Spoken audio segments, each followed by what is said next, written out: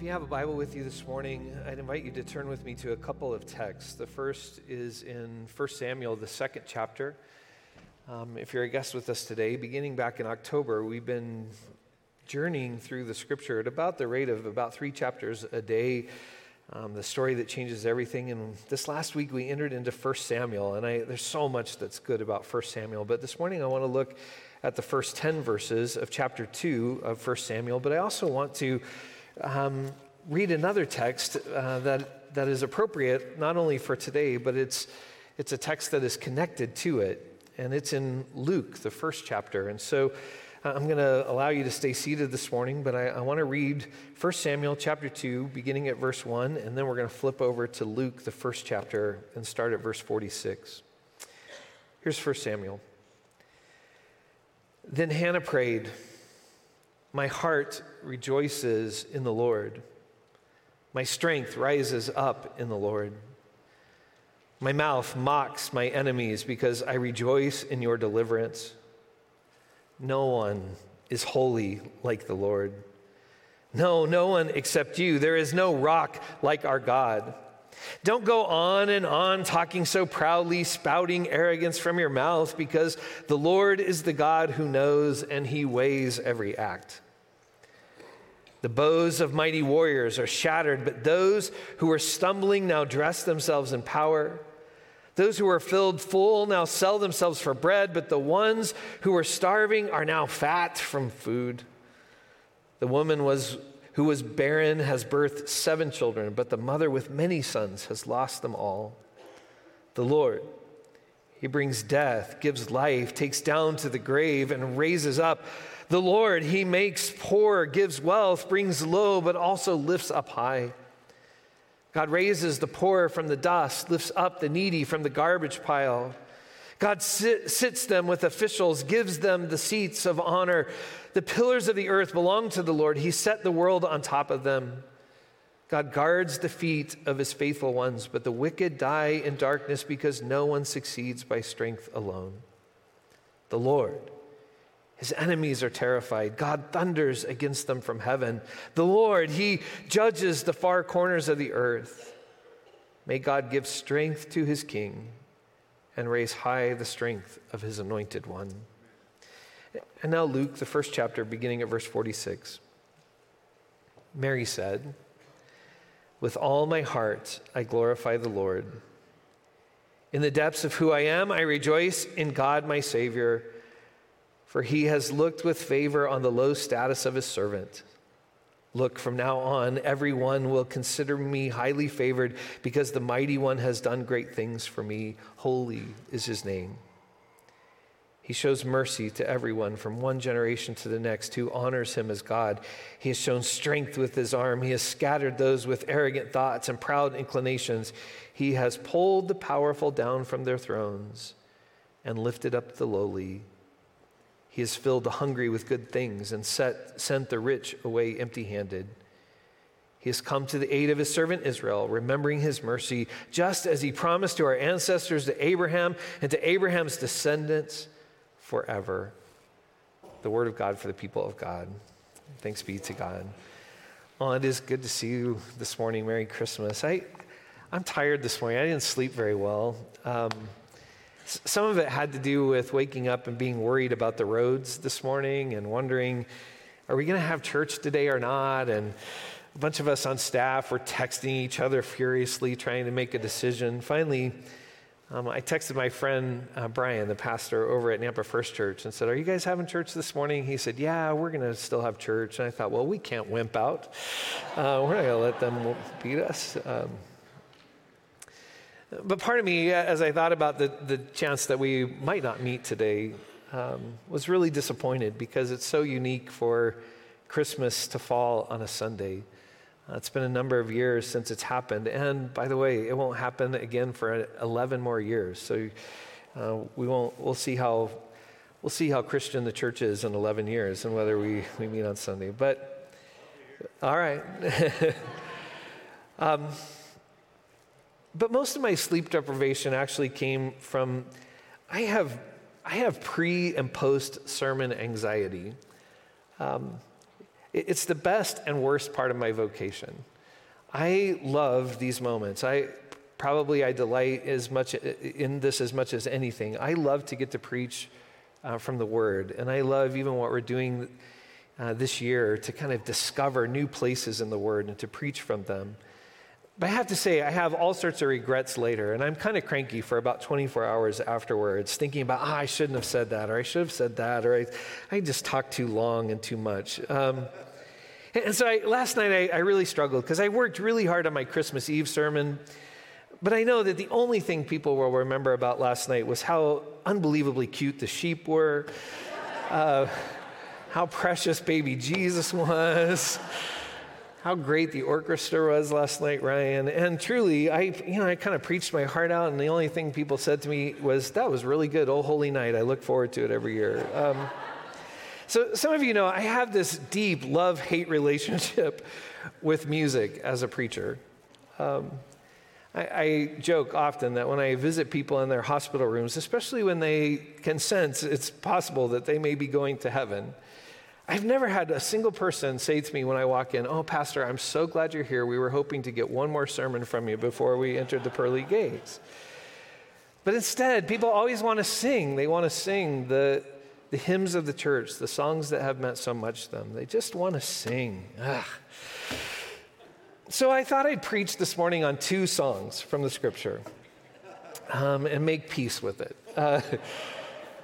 So the 2 texts I read, if you noticed in your Scripture, they're indented, which means that scholars are pretty sure that they're songs or poems.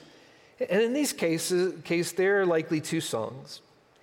And the reason I read both of them is because they're deeply connected to one another. In fact, their themes are very similar. They express many of the same concerns. Now, not to be too scholarly today, but it's not likely that either woman wrote the particular song. In fact, if they did, it would turn the Bible into a kind of musical theater where Mary breaks into song, or Hannah, anyway, thanks, Ryan, for laughing. I get tickled at the thought of that. But it's likely that both in Hannah's case and in Mary's case, that these were hymns or poems, songs written later by God's people, with both Hannah and Mary in mind, and with their journeys and what God did in and through them, but how what God did in and through both Hannah and Mary so connected to what God's people were going through that they began to sing about how what God had done for them, for those 2 great women, God was now doing for them. And this morning, as we think about these 2 songs in particular, there are 3 themes that run through both of them. And they're very quickly just these: that when God acts in ways that bring down the exalted, that lift up the lowly, and that remind us that God always keeps his promises. Then in both songs, they sing about how God brings down the mighty, exalts the lowly, but most of all, God keeps his promises. In Hannah's case, her song is really deeply personal, and what God did in her life was really personal. If you've been reading with us, you know it's really a sad story.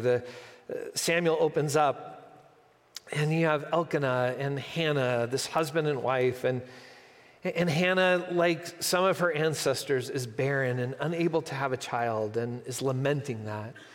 And likely because of Hannah's barrenness, Elkanah took on a secondary wife, Peninnah, who apparently was just able to have children without even thinking about it too much. And she has all these children, and rather than feeling sorry for Hannah, it becomes a source of division and dissension among them. Elkanah feels bad. He talks to Hannah. He tries to identify with her, but when you read the text, it's clear that Elkanah loves her, but he doesn't understand her. And Peninnah, who understands her, doesn't love her. And so poor Hannah is isolated and sad, and she goes to the temple and she prays, or goes to the tabernacle and she prays, and as she's praying, Eli's sure that she is drunk and says to her, "Hey, lady, go drink somewhere else." And she says, "I'm not drunk, I'm just sad." And Eli blesses her, And this song really comes out of this idea that God is going to bless her and she is going to have a child. But more than just easing her pain or overcoming her sadness, this child will be a blessing. And so as she sings about it, as it happens in her life, truly it does bring down the mighty. And I can't help but read that song in 2 Samuel or in 1 Samuel chapter 2 and think about Peninnah. Some of this has to do with putting Peninnah in her place for all the bad things she has said to Hannah. But it's more than that. It's God's people understand this as all of those people who have oppressed them. God will act in their favor. But those who are humble, those who are on the margins, those who need God to act, God hears their cries because God keeps His promises. And in this case, that promise will come in the form of a son named Samuel. 1 Samuel transitions in many ways from the book of Judges, and the book of Judges is just a mess. People are rotten. God's kind of frustrated with them. And 1 Samuel opens this way, and the word of the Lord was rare in those days. But this child that Hannah bears has this name that means God hears. God hears. And not only will God hear Hannah's cry, but this child that she has will hear God's voice. And God's word will no longer be rare, but will break into reality. Mary doesn't quite, at least as far as we know, have the kind of personal story that Hannah had, but certainly God's people, and we still see ourselves in her story. As Brent mentioned today, even when Christ came into the world, the people were still exiled, pushed around by Rome. They were not free. But Mary sings about how God has not forgotten them. And God will move to eliminate oppression, exalt those who are hurting, and through her Son, God will keep His promises, and all things will be made new. That there is a hope of a new creation. And we don't just know this, and here's why I'm okay with music being better than preaching. It's because week after week, I pour my heart out to you, and you won't remember it, and between you and me, I don't either. But most of what we know about God doesn't necessarily even come through our head in ideas. But the beauty of singing about the one who brings down the mighty and exalts the lowly and keeps His promise, what's so wonderful about singing that is that the music of faith, the music of the church gets into our bones. It's the theology that seeps down in us and we can't seem to get rid of it. It's why when we know that we're getting close to the end of life, it's the theology that emerges out of us. It's why we want to sing, because it's what we know at the deepest part of our being. And so these women sing about the possibility of God making all things new.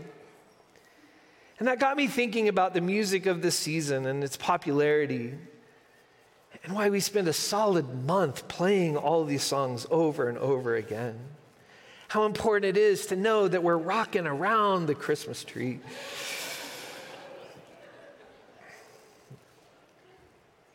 I've never roasted chestnuts on an open fire, but I want to sing about it year after year.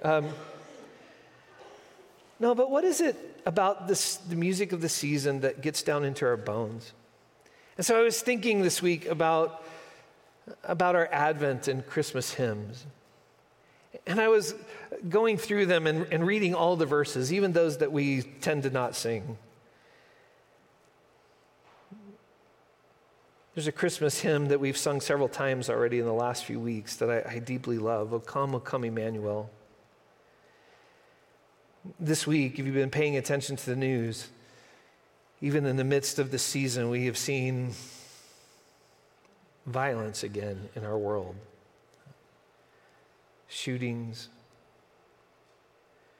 Our hearts grieve with the people of Ukraine, and if you saw President Zelensky in his speech this week to Congress, and so many other places in our world that are still ravaged by war and conflict. It doesn't seem to matter if it's Christmas Day, the fighting still goes on. But we sing this season not only about Christ as the Prince of Peace, but of our need to be instruments of peace in the world. The fourth verse of O Come, Emmanuel says this: O come, desire of nations bind, all peoples in one heart and mind. Bid envy, strife, and quarrels cease. And this great line, fill the whole world with heaven's peace. I think you probably know that. Would you sing it with me? Oh, come, desire of nations bind, all peoples in one heart and mind. Bid envy, strife, and quarrel cease. Fill the whole world with heaven's peace. Rejoice, rejoice, Emmanuel shall come to thee, O Israel.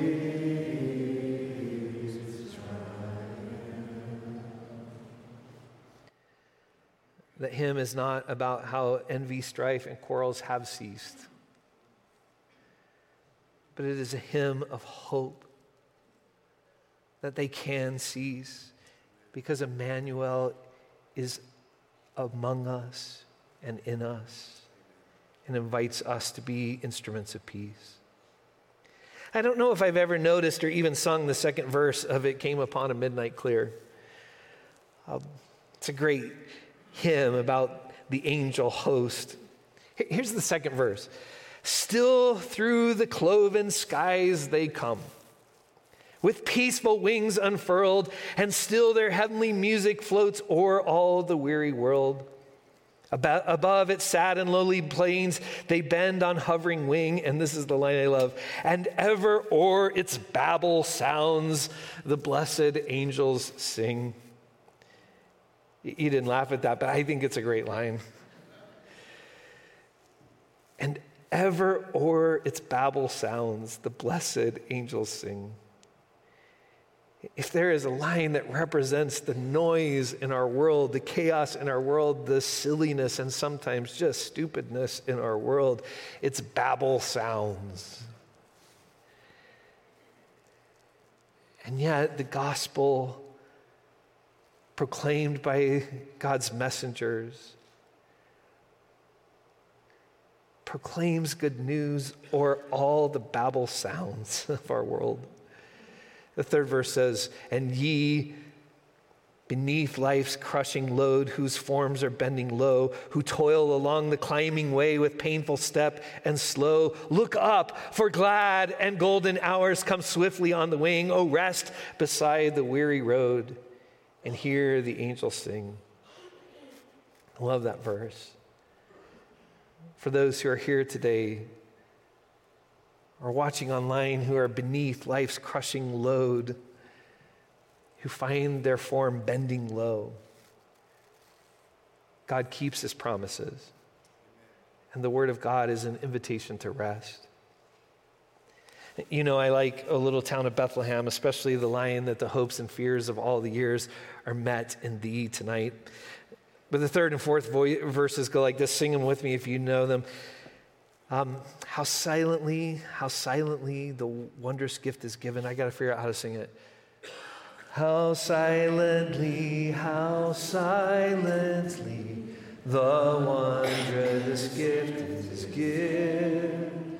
So God imparts to human hearts the blessings of his heaven. No ear may hear his coming, but in this world of sin, where meek souls will receive him soon, the dear Christ enters in. O holy child of Bethlehem, descend on us, we pray. Cast out our sin and enter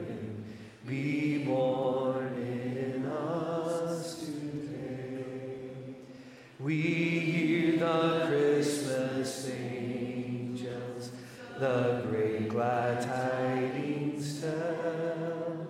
Oh, come with us, abide with us, our Lord Emmanuel.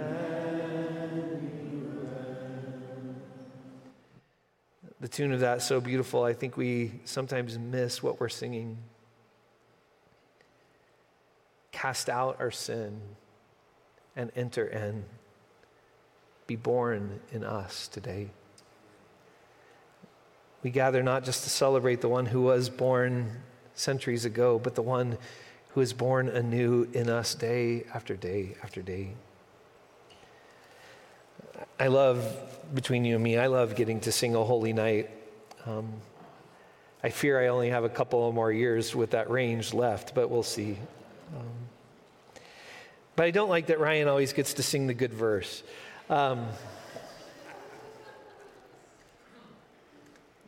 You know it, sing it with me.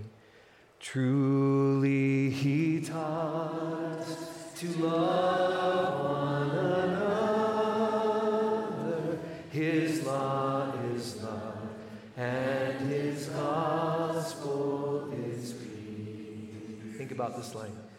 Chains shall he break, for the slave is our brother, and in his name all oppression shall cease. Sweet hymns of joy in grateful chorus raise we, let all within us praise his holy name. Christ is the Lord. Oh, praise his name forever. His love and glory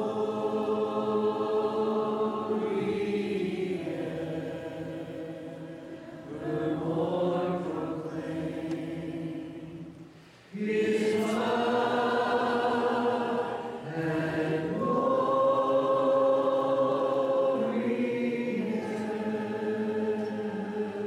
evermore proclaim. Every time we sing that, we join with Hannah and with Mary in the hopes that God would set things right in the world. That he would break chains in all their forms. And in his name, all oppression shall cease.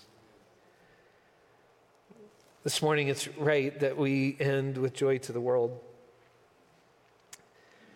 There is, in the words of that great hymn, perhaps my favorite theological conviction. If you're a regular here, you can probably finish my sentences in just a moment. We are not a people who are simply waiting for the new creation to come, but because of the birth and life and death and resurrection of Jesus, that which was to come, the new creation, has now broken into the middle. And now there is this interesting logic to the way that we keep time. You know, in the Roman calendar, December the 25th was held to be the longest night of the year. This week it was a different day than that, but in the Roman calendar, it was always marked as December 25th. And so we're in this moment where darkness seems to be winning all around us. But not anymore. For because Christ has come, as we move forward each day, little by little, the light's going to begin to win. And the wonderful thing about living in Idaho is in a few months, it's going to be unnaturally light for a long time. I remember when we first moved here, We went to a movie and we came out at about 9 or 9:30 and it was still light outside. And Noah looked at us and said, "Where in the world have we moved? What strange land of light is this?" But we keep time this way on purpose so that we can be reminded of these words: "No more let sin and sorrow grow, nor thorns infest the ground. For he comes to make his blessings flow, far as the curse is found, far as the curse is found, far as the curse is found." And we sing joy to the world because the Lord has come and the curse has been broken and is being broken. And we are a people living into that light. And I know you won't remember this sermon, and that's okay. Because hopefully the songs of this season will seep down into your bones, so that the deepest part of your being, you will know that sin and sorrow do not have the last word, but grace and the joy of Christ have the final word. For in Christ, the curse is broken. And God's people said, amen. God, help us today as we sing this great hymn. May at the deepest part of our being, may we know that you have come and you are being born in us. And being born in us is more than just a feeling. It really is a new reality in which all of those places of oppression and brokenness you are tearing down, all of those who are hurting and sad and crying out to you are being heard. And around us and in us and through us, you are keeping your promises. And we recognize today that makes a nice sermon. But more than anything, that makes amazing hymns. Songs of a new creation that get deep down into our bones and change who we are. And so we rightly love the songs of this season that remind us that your peace has come, that your hope has come, that your joy has come, that your love has come. And so we give you thanks for this great and holy day where hope has broken into our midst. And so may we be instruments of your new creation today. Thanks for a chance to be together, not just with our families, but thanks for a chance today, despite the elements, to be together online and in person, connected to this family that you are forming. And so we give you praise today for this people that you are helping us to become. And as we enter into a new year, may you continue to allow the light to break in and through us. For we pray this in Christ's name. Amen. Amen. Would you stand with me? Let's celebrate together.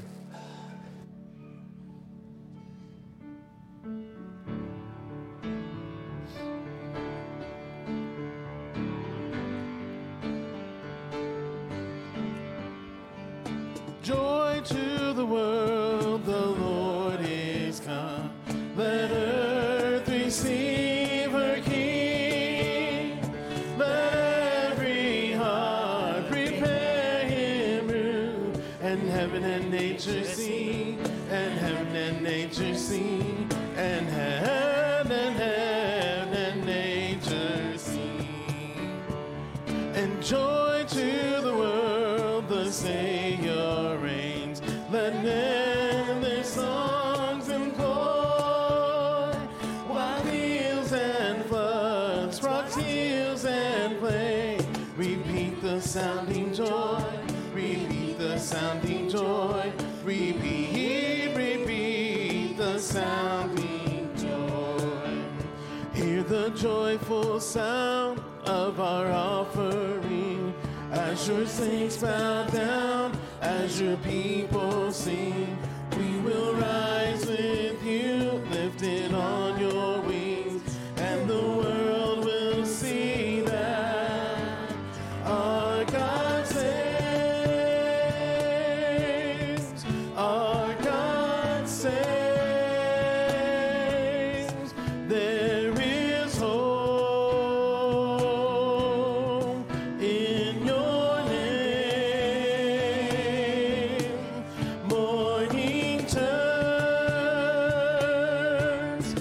songs of praise. Our God saves. Our God saves. And he rules the world with truth and grace, and makes the nations prove the glories of his righteousness, and wonders of his love, and wonders of his love, and wonders of his love. Hear the joyful sound of our offering, as your saints bow down, as your people sing. We will rise with you, lifted on your wings, and the world will see that our God saves. Our God saves. There is hope in your name. Morning turns to songs of praise. Our God saves. Our God saves. And he rules the world with truth and grace, and makes the nations prove the glories of his righteousness, and wonders of his love, and wonders of his love, and wonders of his love. Amen. Well, Merry Christmas to you. Thanks again for being with us both online and here today. If you've listened well, there's one part of my theology I'd like to correct before we go.